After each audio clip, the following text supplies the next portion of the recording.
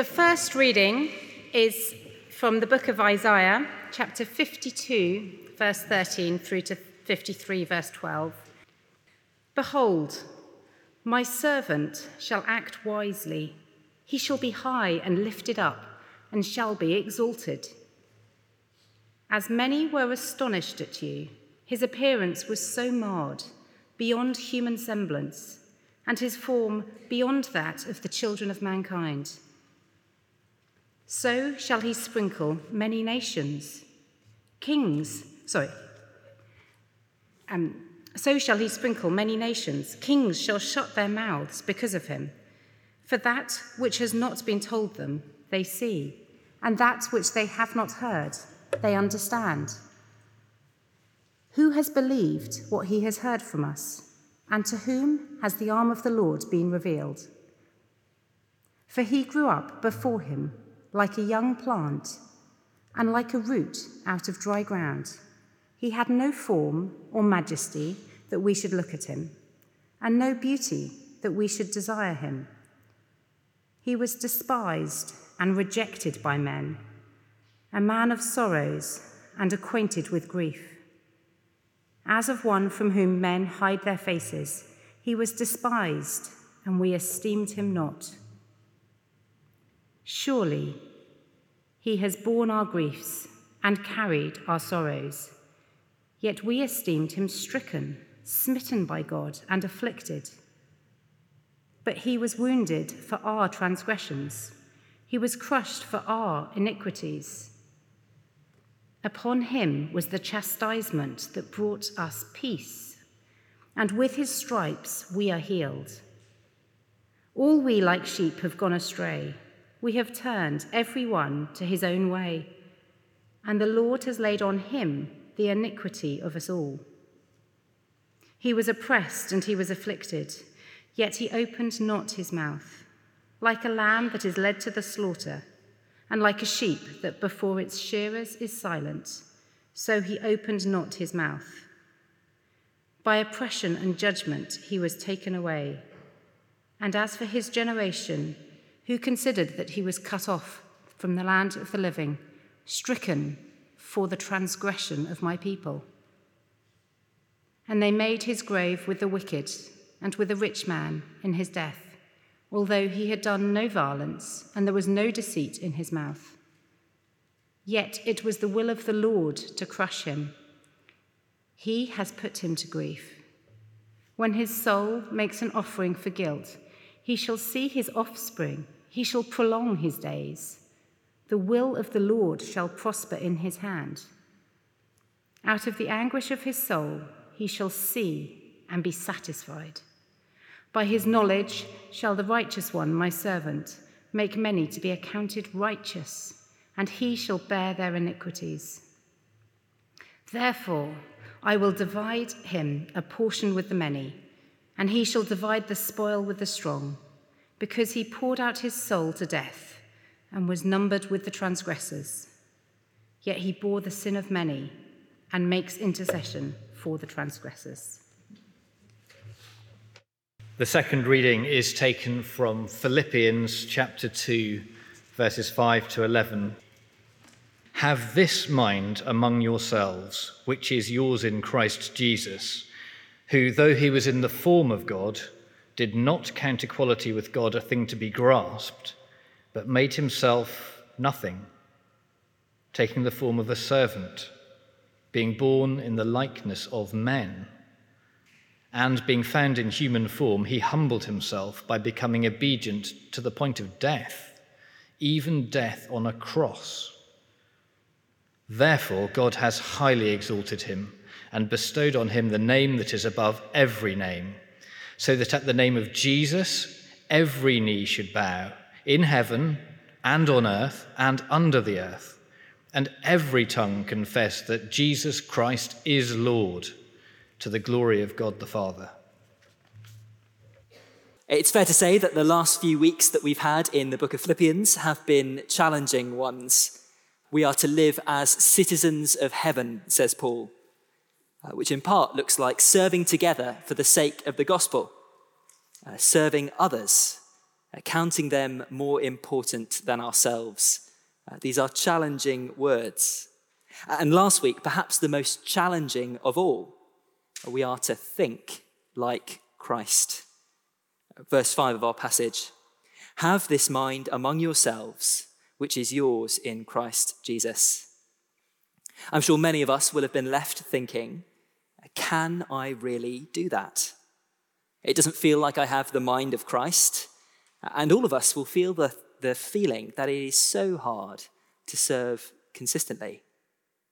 Maybe I can serve, maybe I can think like Christ after I've heard a sermon on a Sunday. But consistently, throughout the week, is it really possible? When I wake up, what would Christ have me do? When I go to work, how can I seek the interests of others? On a Sunday, how can I serve my church family, newcomers?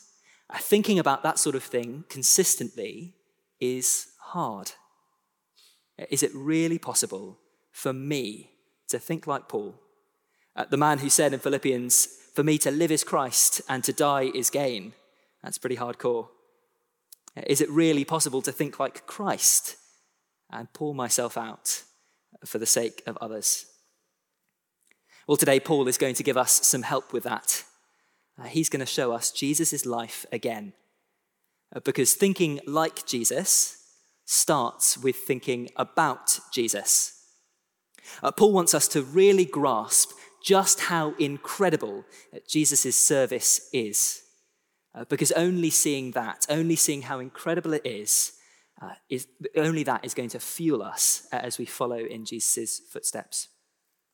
And there are two key parts of Jesus' story that Paul wants to amaze us with.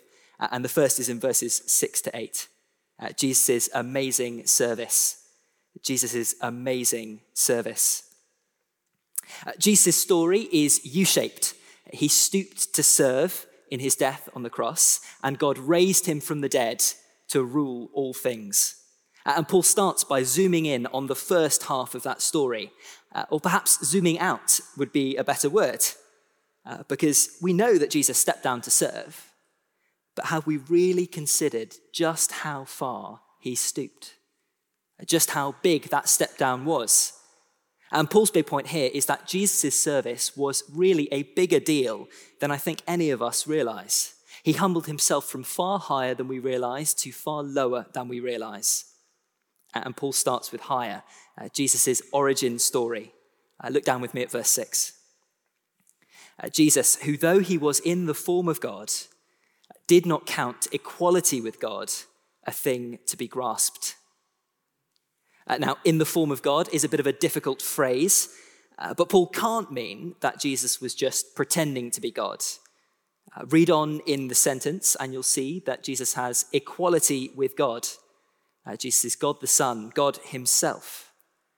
Instead, with that language of in the form of, Paul is reminding us that before he was an ordinary carpenter, God the Son looked like God. He looked like God. And I wonder what sort of image that puts in your mind. He looked like God. And whatever you imagine, I reckon you need to go bigger. You need to go higher. If you're imagining splendor, if you're imagining twinkling jewels and beautiful garments, is that what looking like God is like? You need to go bigger. The Bible says that God dwells in unapproachable light. Those of us who are in the book of Exodus read this a couple of weeks ago. Now the appearance of the glory of the Lord was like a devouring fire. Moses caught a glimpse of the back of God's glory, and it made his face shine like the sun. In terms of splendor, whatever you're imagining, you need to go bigger. If you're imagining trumpet fanfares and throngs of courtiers surrounding Jesus, you need to go bigger. When people in the Bible see God's throne, he is surrounded not by courtiers, but by throngs of angels. And the soundtrack is less trumpets and more earthquake and thunder and lightning and smoke. If you're imagining power, people coming and going at Jesus' command, you need to go bigger. The heavens and the earth were created for Jesus. Or if you're imagining wealth, maybe Scrooge McDuck levels of gold. You need to go bigger. Every beast of the forest is mine, said God in Psalm 50. The cattle on 1,000 hills. If you took those to market, that would be billions and billions and billions of pounds. Or if jewels are more your thing, on Saturn it rains diamonds. And Jesus made it. It belongs to him. However exalted, however splendid, however glorious you think that God the Son was before he came to serve us, you need to think bigger, says Paul. Jesus was the one who had absolutely everything. And that is where Jesus' story starts. But instead of using all of that to his own advantage, Jesus instead chose to serve our broken world. 2,000 years ago, the God of the universe was born a human baby. He was God with us and like us. And that is a huge step down. It is the man who has everything making himself nothing. Look down at verse 7 with me. But he made himself nothing, taking the form of a servant, being born in the likeness of men. Again, Paul isn't saying that Jesus was just pretending to be human. He was just as human as you or I. The point is that if you'd have been in Nazareth 2,000 years ago, what you would have seen before you is a human. And more than that, a servant. And when you compare the life of a human servant to the glories of God, the servant is basically nothing. For the sake of serving us, Jesus took a huge step down, an enormous step down. In the King's coronation last Saturday, we had a small example of that sort of stepping down decision. At the start of the service, a young chorister welcomed the King in Jesus' name, and the King replied, "In his name, and after his example, I come not to be served, but to serve." And then, as a picture of this humble attitude, later on in the coronation service, Charles allowed his robes of state to be stripped off, piece by piece, until he was standing there before the assembled masses in a simple white shirt, a reminder of his humanity. And it made a powerful before and after photo. Before, the king of the realm in all his finery, and after, a man in a white shirt. Royal robes to a white shirt, it's all a big step down to serve. But I said it's a small example because that step down was mainly symbolic. Nothing really changed. If you think about wealth, the king's bank account was still full to the seams. Or if you think about splendor, his white shirt, I'm almost certain, was tailor-made. Or in terms of status, as he said those things, Charles was surrounded by about 2,000 of the world's biggest and best dignitaries and celebrities, and watched on TV by 20 million people in the UK. He was clearly the main event. And despite his looks, no one was going to come and offer him a mop. The king chose a small step down. But with Jesus, the step down is infinitely greater. In taking on humanity, he made himself nothing. The before and after photos, they are far more shocking. Before, splendid, inapproachable light. And after, no form or majesty that we should look at him, says Isaiah. No beauty that we should desire him. Before, the riches of creation in the palm of his hand. And after, poor, working with his hands to feed himself and maybe to mend the holes in the roof of his family home. Before, needing nothing. After, hungry, thirsty, and tired. Or before, glorious, worshipped by angels and all creation. After, says Isaiah, despised and rejected by men, a man of sorrows, acquainted with grief. From the heights of heaven to washing his disciples' feet, Jesus took a bigger step down than I think any of us realize. He made himself nothing to serve us. And then Paul says he went even further, even lower than nothing. Look at verse 8. And being found in human form, Jesus humbled himself by becoming obedient to the point of death, even death on a cross. God planned that his servant would suffer death for the sins of his people, that all of our sins might be forgiven. That's what we heard about in our first reading in Isaiah. And in humility, Jesus chose to obey that plan, to obey even though it meant going to the cross. Not only did Jesus set his own interests aside and exchange the glories of heaven for dust and dirt, not only did he exchange being served and worshipped by everything for serving us, but when serving us meant debasing himself in a humiliating, painful, and cursed death on the cross, he did it. If you want a story of somebody setting aside self-interest, there is no one better.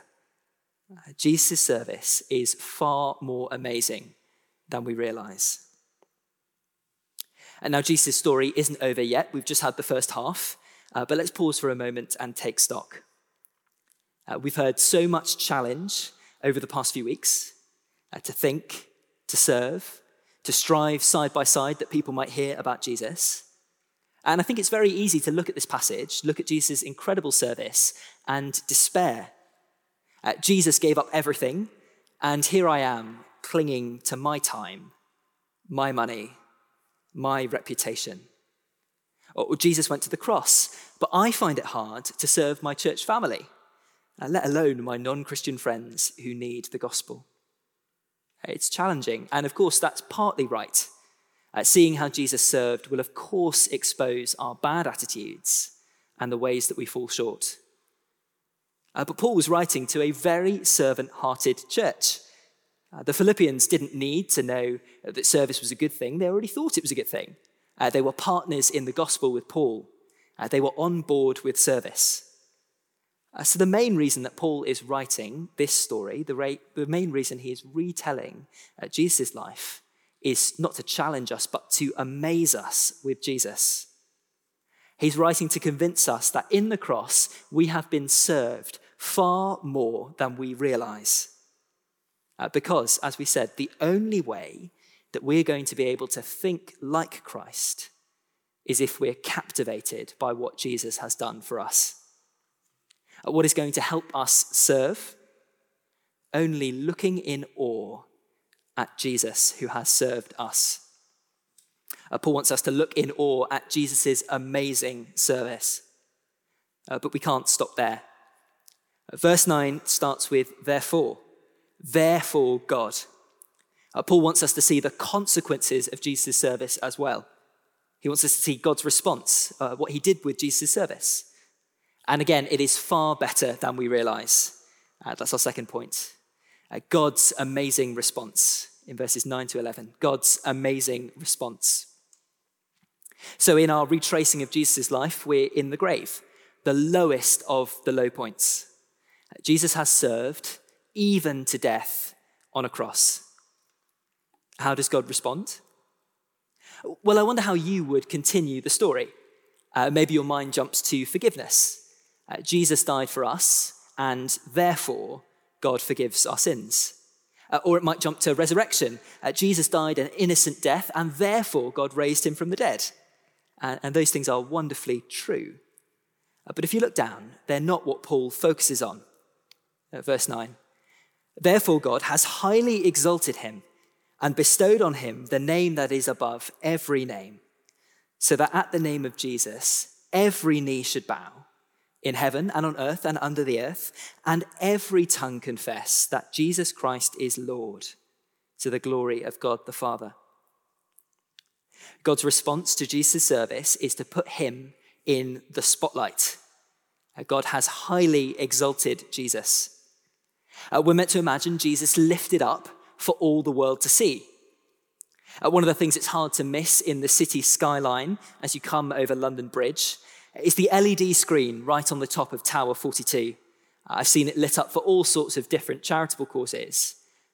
But we should imagine it in the city skyline, lit up with Jesus, shining 600 feet above our heads, saying, "This is what brilliance looks like."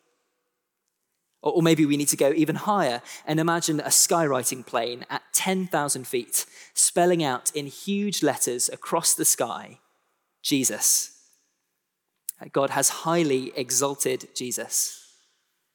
And the peak of this exaltation, at the peak of Jesus being lifted up, is God giving to Jesus the name that is above every name, by which Paul means God's own holy and precious name, Yahweh, the Lord.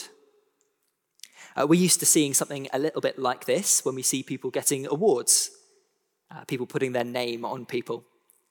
The Victoria Cross is the highest military honour that this country bestows, introduced by Queen Victoria to recognise most conspicuous bravery, or some daring or preeminent act of valour or self-sacrifice, or extreme devotion to duty in the presence of the enemy. Were you to go back to 1857 and see her presenting the first of these medals, what you'd effectively see is Queen Victoria putting her name on some soldiers. Here have the Victoria Cross. And that medal is saying that this is what I, Victoria, think that you should honour. I approve this. Maybe even this is what a true Victorian looks like. Well, God bestowed on Jesus not the name Victoria, but the name that is above every name. This is who I, the Lord, think that you should honour. Jesus' life is the one that I, the Lord, approve. You should honour Jesus. And it's an award ceremony with an absolutely huge audience. Look at verse 10. So that at the name of Jesus, every knee should bow in heaven and on earth and under the earth, and every tongue confess that Jesus Christ is Lord, to the glory of God the Father. Here, Paul looks forward to the day of Christ that we thought about a couple of weeks ago. He'd have us imagine that day when Jesus will return to bring his people home, and every eye will see him. God has put Jesus' name in lights, and on that day, not just the church, but everyone will give Jesus the honour he deserves for who he is and what he's done for us. Some because they love Jesus, and some because they just can't avoid it. One of the things that makes self-giving service in Jesus' pattern hard is that the world takes a different path.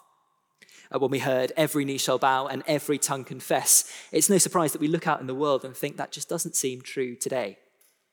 The world talks about self-care and self-fulfillment and me time, which is a great contrast to the sort of thing that Jesus is saying. The people that we see held up on TV and Instagram are the rich and the glamorous, enjoying and even flaunting their money and their status. There's not really any hint of self-giving service. And even in our lives, the lifestyle that our friends and our colleagues have are more about self-interest and self-advancement than counting others more significant than themselves. And in the midst of all that, it is really hard to make costly decisions for the sake of the advance of the gospel. It's really hard when our world says, and even some in the church say, that's pathetic. How stupid, that is exactly the wrong choice. Service, what a waste. But Jesus is the one who God is exalting. It is Jesus' life, his pattern of costly service, that the Lord is putting on display for all to see, that God is putting in the spotlight. And we can look forward to that day of Christ when the Instagram stars, the power abusers, and even the city workers who live their entire lives for their own self-interest, when all of them, every knee, will bow and admit that Jesus was right all along. All of them will admit that we were right all along to follow in his footsteps and serve and strive together that more would hear about Jesus. But it goes far beyond a medal, a stamp of approval. On many levels, the Victoria Cross is a bad analogy because only God is worthy of bearing the name that is above every other name.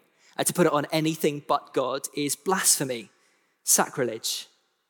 Just like only the brave can wear a Victoria Cross, and if I pinned it on, somebody would take me to court, rightly, maybe send me to prison. Only God can wear the name, the Lord. Only God can rightly be called the name that is above every other name. And in fact, did you notice that in verse 10 and 11, God's words that William read out at the start are there from Isaiah, but in place of God is Jesus. Instead of to me, God, every knee shall bow, it says to Jesus, every knee should bow. Because when God put his name on Jesus, he wasn't just saying, this is what I approve. He was identifying Jesus as God. Not just this is what I approve, but this is who I am.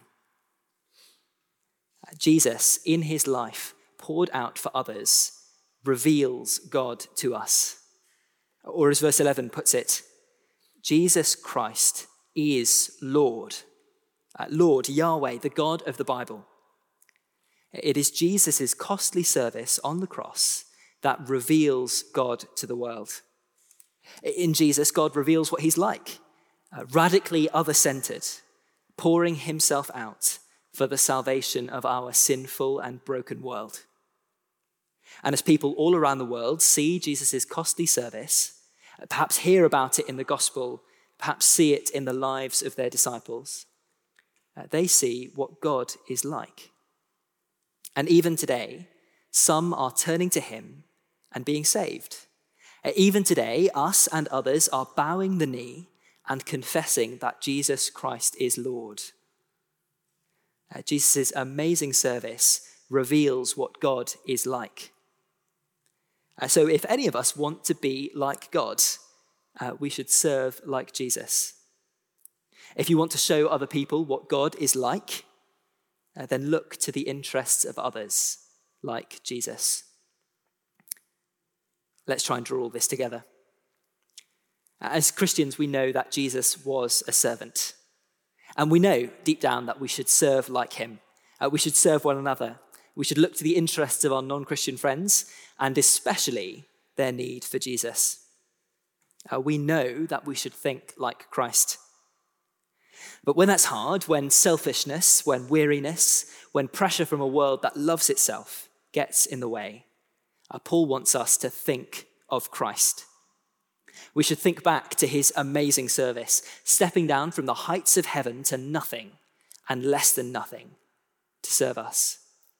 And we should let that vision fuel us to joyfully follow in his footsteps. And we should think forward to that last day when every knee will bow to Jesus, when every spotlight will shine on him, as every tongue says, Jesus Christ is Lord. And we should let that vision fuel us to joyfully serve the advance of that good news now. When we're finding it hard to think like Christ, what we need to do is think of Christ.